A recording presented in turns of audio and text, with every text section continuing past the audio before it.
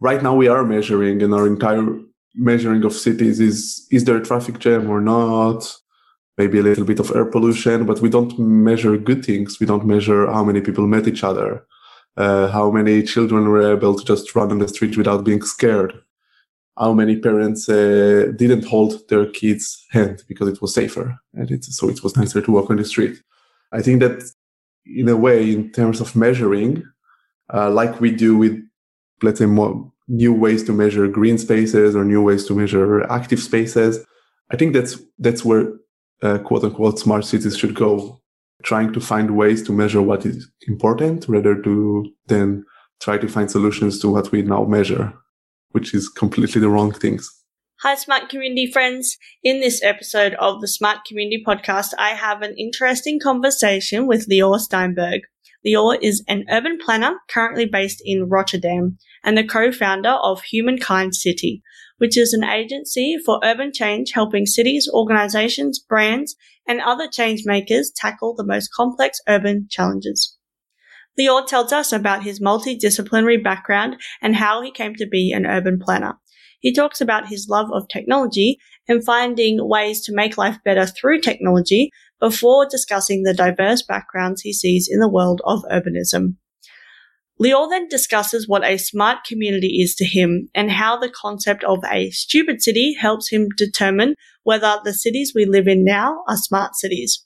Before we talk about some of the technology solutions that are not always the most efficient and how more communities can incorporate different modes of transport. Lior then tells us about his company and some of the projects they have been working on. We discuss Lior's smart approach to implementing plans for his clients before discussing the need for communities to identify what is important to them, be able to measure that data, and use technology to then improve those communities. We finish our chat discussing the emerging trends of micromobility and how more communities are adopting these modes of transport and the 5G network with more available sensors. As always, we hope you enjoy listening to this episode as much as we enjoyed making it. Welcome to the smart community, smart regions, smart towns, and smart cities. It's where we live, work, and play. With smart communities, the future starts today. Big data, smart mobility, emerging trends galore. The Smart Community Podcast is what you're looking for. Hello, Lior. How are you today? I'm good, thank you. Thanks for having me. I'm so excited to have you. And let's just jump straight in. Can you tell us about your background and what you're passionate about? Yeah, my name is Lior Steinberg. I'm an urban planner, and I am a co-founder of Humankind City. It's a Rotterdam-based agency for urban change.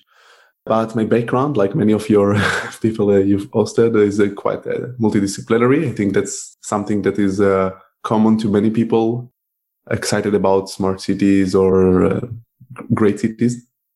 I used to be a computer programmer for 6 years, so that's what I did when I started my adult life. After 6 years, I realized that I don't want to sit in front of a computer every day, and that's why I made a change to urban planning. I obtained my master's in urban planning from Stockholm University, where I learned really about working with communities and the importance of inclusion in cities. I mean, Stockholm is quite famous for building a just society, or at least in some aspects. So that's where I got really passionate into the understanding of the needs of different communities and different social groups and ethnic groups. So that's what I learned there. And for the past 6 years, I've been living in the Netherlands, now in Rotterdam, before that in a city called Groningen. That's where we started Humankind City. Just to finish off the journey from programming in Tel Aviv to being an urban planner in Rotterdam. I am still really fascinated by technology. I love technology. I'm against the use of technology as a marketing tool to sell big contracts to municipalities, but I love technology. I'm excited about it. And I am also excited about finding ways to use technology to make life better. But I try to look at it from the urban planning side rather than from the technology side. And unlike many people in the field of smart cities, I know both worlds. So I'm not really excited when someone tells machine learning. I know how it works. I mean, it's not a magic. No, I love that. And I actually didn't realize you had that computer programming background. I may have realized originally, but yeah, I was just thinking like urban planning. Okay, yeah, cool. So, and I've kind of gone the other way. I'm not a planner. I hang out with a lot of planners, but I started as an engineer, then going into the smart city place. So, building stuff, infrastructure, etc. So I understood that kind of, government side of things, etc. And now I'm doing a master's of data science. So now I'm playing with the machine learning and the analytics and all that kind of stuff. And so, yeah, I wanted to flip the lid on, well, what does it mean when we say machine learning? What can it do? What can't it do? And yeah, it's not magic, right? Building models and that type of thing as well. So, and I think it's interesting. Yeah, a lot of people that I interview, one thing we do all have in common, we're all very different, but that we do have that multidisciplinary kind of approach.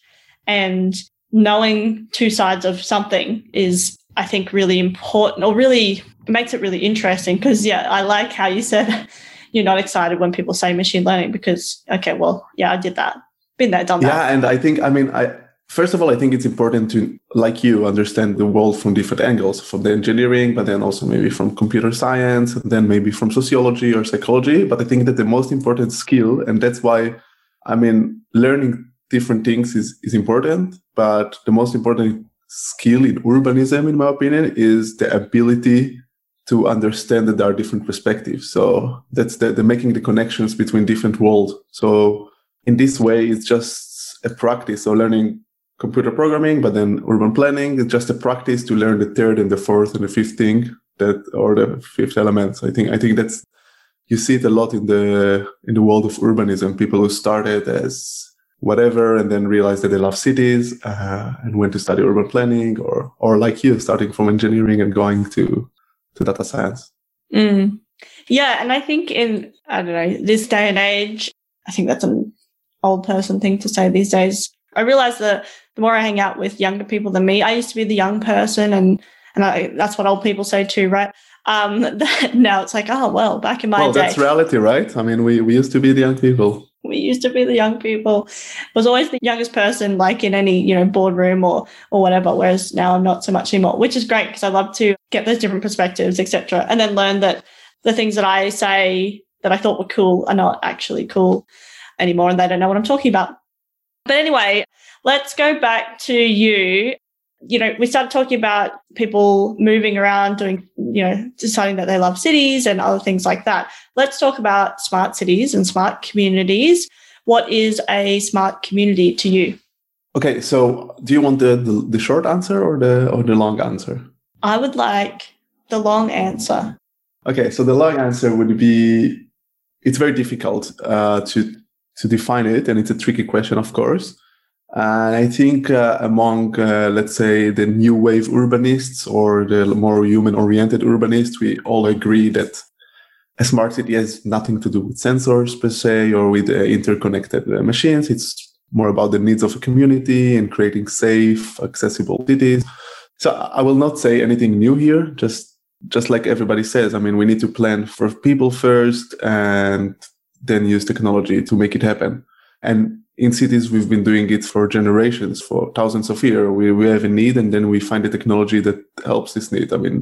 Paving a road is also an amazing technology. Probably it was more revolutionary than just, inventing a new sensor. So in that sense, I'm all in for technologies making life of people better. But for me, a smart city would be basically the opposite of a stupid city. So now saying smart city is very much into, when you say it, you just, even if you don't believe in it, the picture you have in your mind are those commercials and marketing we get from tech giants. They are doing the work. They try to sell us a product. I like to always go to the stupid city question, because then it's very easy to see the difference between a smart and a stupid city. So take, for instance, traffic. A stupid city is a place where you need to sit 2 hours in traffic in order to get to work, and then 1 hour in order to pick up your children, and then get home tired and realize that you've been spending 3 hours in traffic in order to just live your life. So that's stupid. And then what is smart? Smart for maybe for a technology company that tries to sell self-driving car or interconnected traffic lights. A smart city would be a place where technology would solve those problems. For me, I know that those solutions don't work, either because we already have them and they don't work, or they've never been proved to be working, like self-driving car. That might even lead to more traffic in the future. So I look for what works. I think that's a smart thing to do, right? Look for what worked and just copy that. So I'm looking at a place like the Netherlands, where I live now, or Denmark, or other countries around the world who realized, let's give more space for public transport, walking, cycling. That solves traffic. In Dutch cities, there is no traffic jams in the city centers because everybody has bicycle or can walk or use public transportation. So that's for me a smart city. A smart city is a city that looks at solutions that already worked. They can be technological, they can be policy solutions, and just adapt them to the local context and not afraid for making big changes. Mm.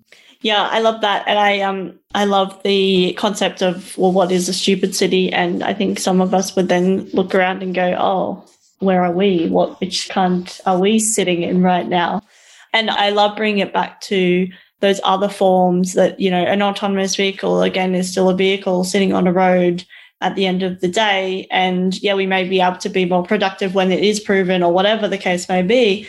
But if we're still sitting in traffic, or we're sitting in even more traffic, then yeah, is it smart, or is it just, you know, now we've got a technology solution, but not actually solving the problem that we're trying to actually solve, which is being able to, have better cities. No, yeah, absolutely. I mean, let's say that the dream of self-driving electric cars will happen, and we all agree that it will not solve traffic problems. So you will still sit in traffic. You will still take much more space than you deserve to take. So because you're one person sitting in a big metal box that takes the space of at least 10 people that could walk or sit in a transit.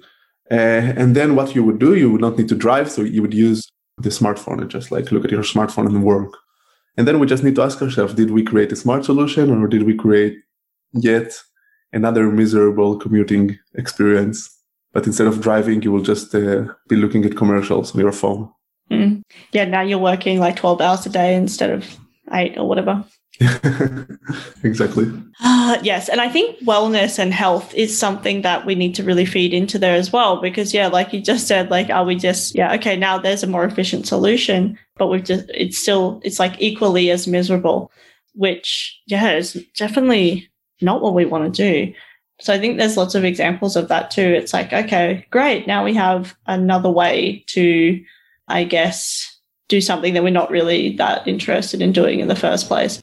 But being in Amsterdam was a real experience for me, particularly coming from Australia, that, you had to watch out for like bicycle traffic as soon as you step off the train.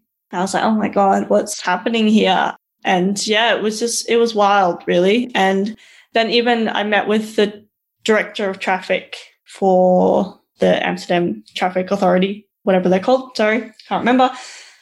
Transit agency, and talking about autonomous vehicles. And she was like, we haven't really looked into that because we're just trying to make our public transport more effective. And we actually have like bicycle jam problems. Like we've got this like next level of planning issues of, there's too many bicycles, or parking for bicycles, which, in Australia, that is a problem that many cities would love to have, because it's that next order issue where you're like, oh, we've solved this problem. Okay. There's always going to be further and further things that you can do to improve things and make it better. But it was really interesting because, I mean, this is probably fairly normal for you, but, going to a coffee shop and she pulls up on her bike, she folds her bike, it sits right next to her as she, we have our coffee, and then she unpacks it again and rides away. And, that would never happen here in Australia at this point in time, because it's like, oh, how inconvenient, there's a bike there. But there it's normal, right? But imagine your quality of life where you don't, so you hop on your vehicle. In the Netherlands, it would be a bicycle. In Australia or Israel, it would be a car. And then you want to stop in a coffee shop, and you just can't do it on a car. Or if you see a neighbor passing by, you cannot stop and talk with them. And it's like a daily experience that every day you go through the same terrible commute. And the crazy thing about it is that, I mean, it's so miserable, the way that most people go to work around the world nowadays. It's so terrible. And in such a terrible situation, we just look for magic solutions. And we are being promised this solution right now. And we just look for this solution. So we are waiting for that. Big tech giants see this need. They might also believe that it might solve a solution. I think most urbanists who have integrity know that it cannot solve traffic problems, or at least if they just spend 10 minutes thinking about the math and the geometry of cities, realizing that it just doesn't work. Having self-driving cars, taking everyone to anywhere, I mean, it would just create the same problem. But we are so looking forward to solve this terrible problem and have an experience that is more similar to Amsterdam experience, where you can just pick up a coffee while you're driving, that we just say, okay, yeah, well, it's so terrible now. Let's just hope that self-driving cars will solve it. Yeah, no, it is an interesting one.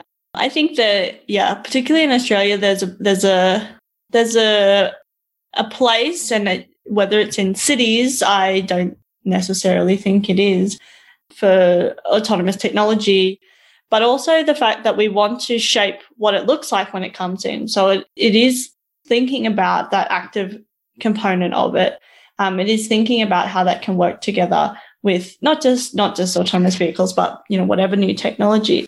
But also, like you said, it's prioritizing those modes that are going to increase the enjoyment of being able to commute or travel or whatever the case, whatever we're actually doing. But I also feel like when I was in Amsterdam as well, I just felt very safe when I was walking around. And it was like this bicycle just makes you happy, even if you're not on one. I don't know what it was, but I was just like, just so happy. I think it's the sound. It's the sound of the bike rolling. It at least makes me happy. Yes, me too. Okay. Anyway, enough about that. Let's move on. Tell us about the projects and things that you're currently working on. Yeah, so we have an office called Humankind. It is based in Rotterdam, and I think that the name pretty much says what we try to do. We try to make cities that are human and kind to ourselves, to others, and to the planet. And the projects we are working on all have sort of a similar topic, which are, let's look at urban issues that we have right now, try to look at them from a different angle or from a multidisciplinary way, and propose an urban solution, policy, intervention, etc. So we've been doing a lot of research, projects, strategy, documents, and urban public space design. So it goes everything urban or everything city. We're not working per se outside the city centers or outside cities. So I cannot say much about self-driving cars in small communities outside the city. I mean, there are people that are much more capable to answer those questions. But when it comes to the city center or to cities or urban settlements, that's where we are working. So just an example for a project. We've been in Rotterdam. We've been working a lot on a project called Happy Streets, in which we, together with the municipality and other parties, we retrofit, using tactical urbanism, we retrofit streets to accommodate more people and show the future. So it might be we take traveling lanes and turn them into bigger sidewalks or places to sit or bike lanes, tactical bike lanes, and we measure the effect of those interventions.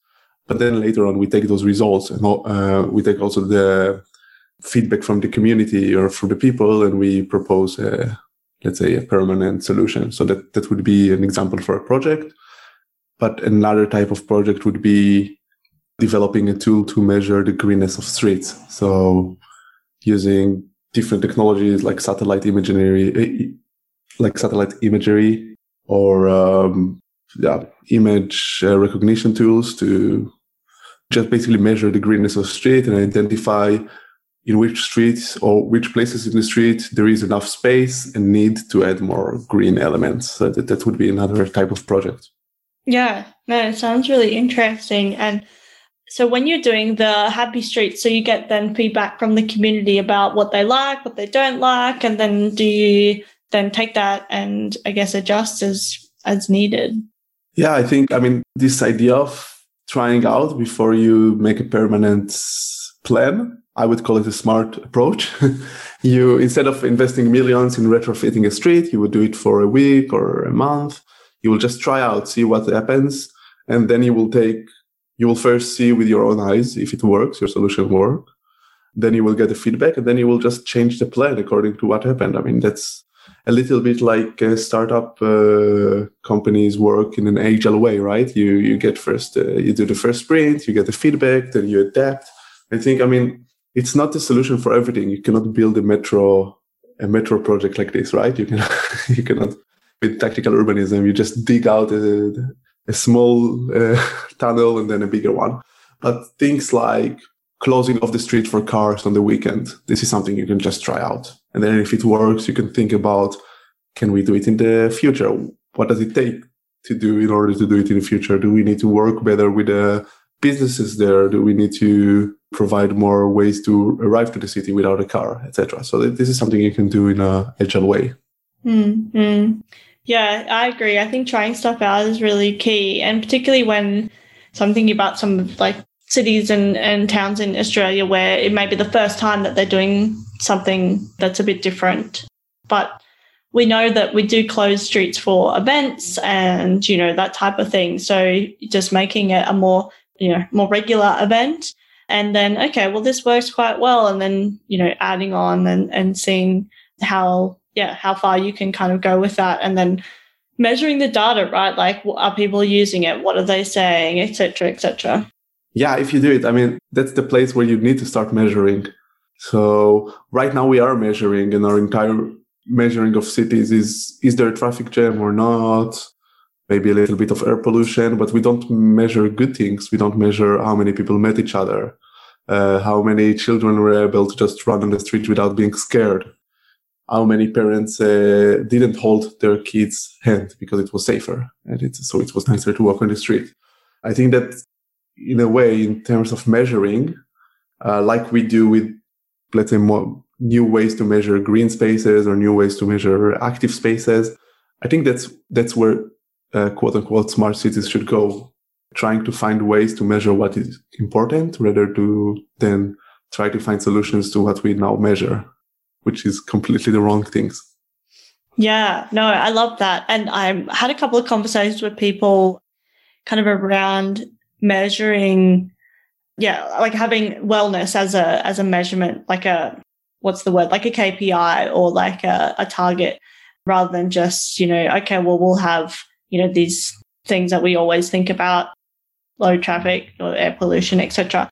But then, an increase of these good things that we want to see in our cities and how we actually measure those. Because I think a lot of the time we think that it's really like intangible, like we can't measure these things. But I think if we can use technology in a good way to measure these things, to make it quite obvious whether they're going up or down, then we can do something about it as well.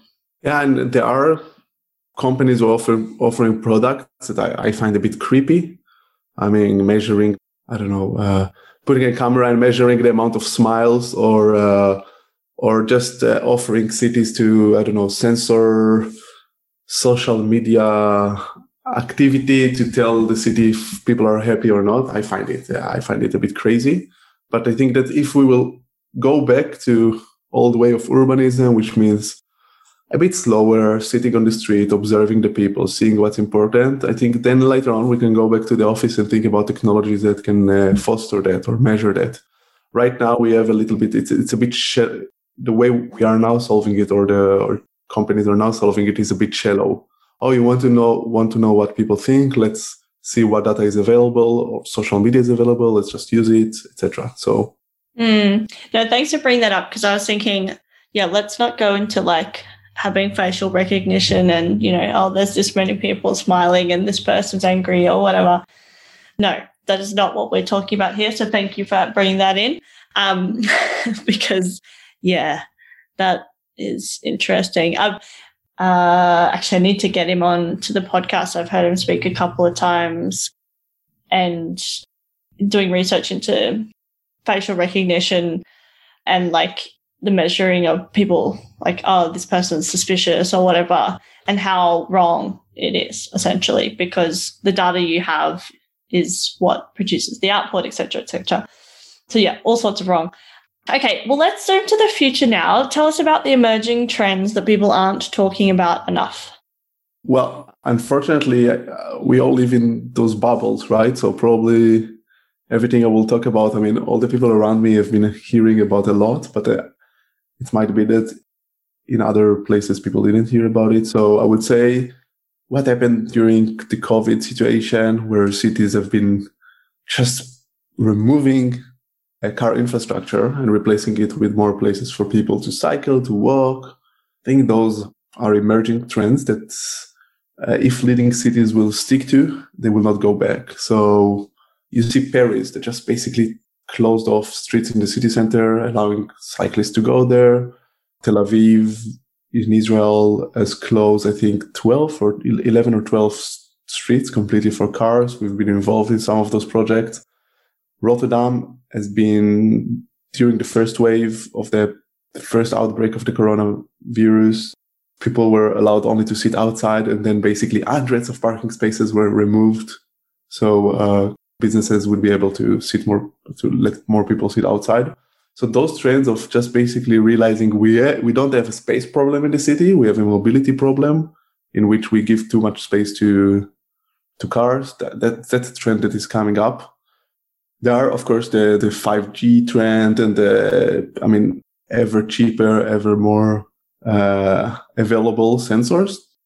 I'm not afraid because I think it is exciting to see what it can bring, but I'm afraid that because it becomes so available and it seems like there is not much cost, or at least let's say popularity cost for this decision makers. They can just show that they are doing something for the city. I'm afraid that more and more cities will just pack their streets with sensors, hoping that one of the algorithms will bring a solution to the variety of urban issues. So that's definitely a trend that is happening, and is happening with big tenders and deals happening between cities and big companies. So we don't always hear about it, but you see those big deals happening. And the last trend which I would just say interesting to follow, would be the shared mobility companies that basically solve some issue or provide a solution for a need, which are those, like, let's say, short distance traveling, or those e-scooters and the shared bikes. But on the other end, they have a very weakened way of working, which is they just leave their products on the street, on the public space. And I think that there is a lot of pushback from residents that suffer from that, and people that got hit by those scooters, or that cannot walk on the sidewalk because the scooters block their sidewalk. So that is something in general in terms of policy and the question who owns public space, what is a city, what is innovation in a city, and how can we redistribute space between the public and private companies. I think that's something to look at. Yeah, it's an interesting one. And I think there's different approaches that people are taking for micromobility, like new, I guess, modes for sure. And when I traveled around, I definitely saw many different approaches to, like, every street was littered with scooters or whatever, or there was no scooters whatsoever. They weren't allowed, but some had like shared bicycles, which are a bit more, I guess, you can't just park them anywhere. It's like, in different space or whatever. But yeah, it is interesting, and I think interesting to follow and interesting to just see where it does end up going.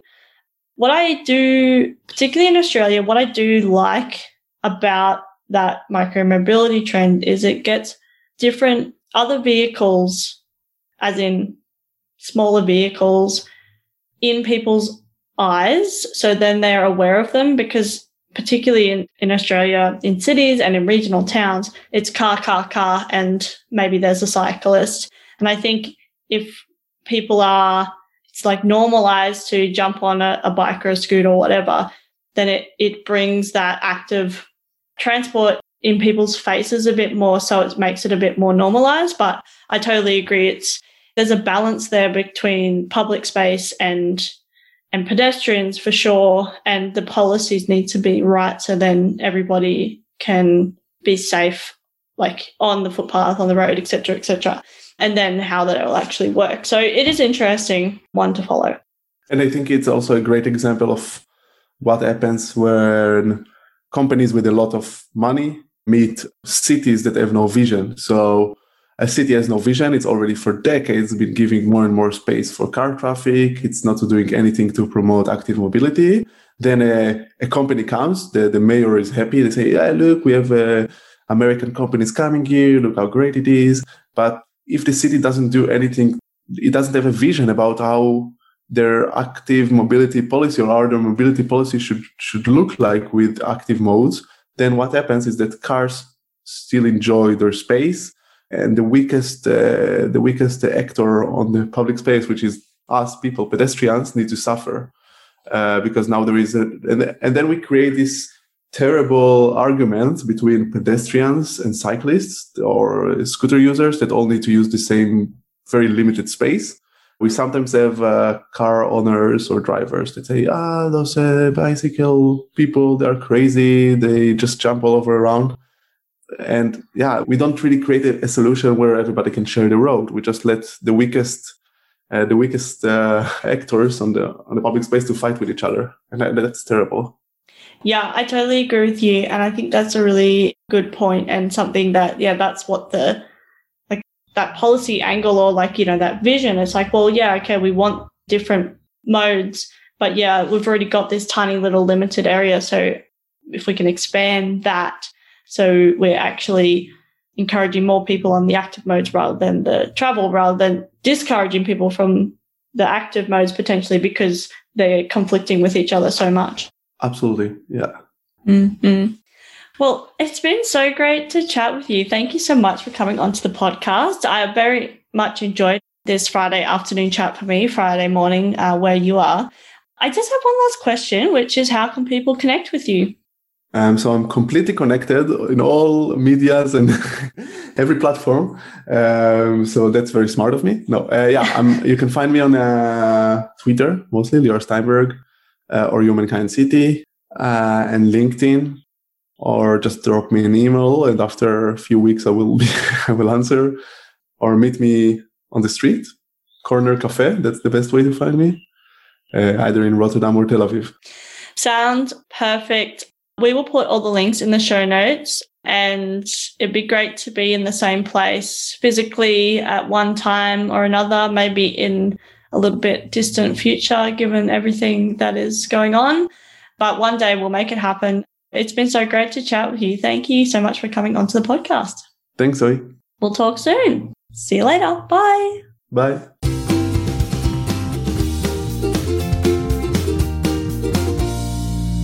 The Smart Community podcast is brought to you by My Smart Community.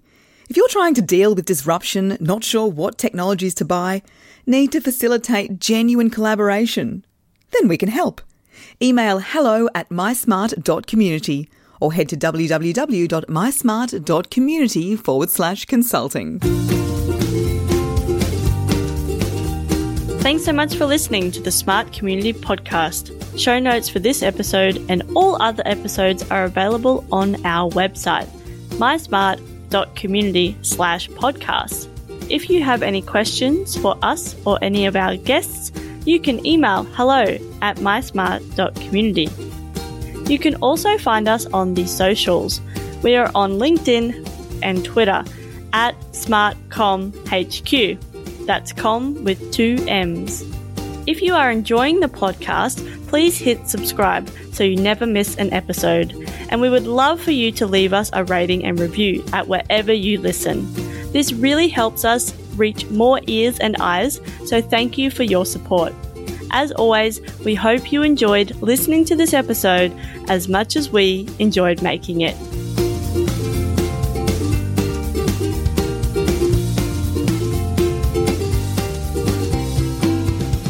The Smart Community Podcast is what you're looking for.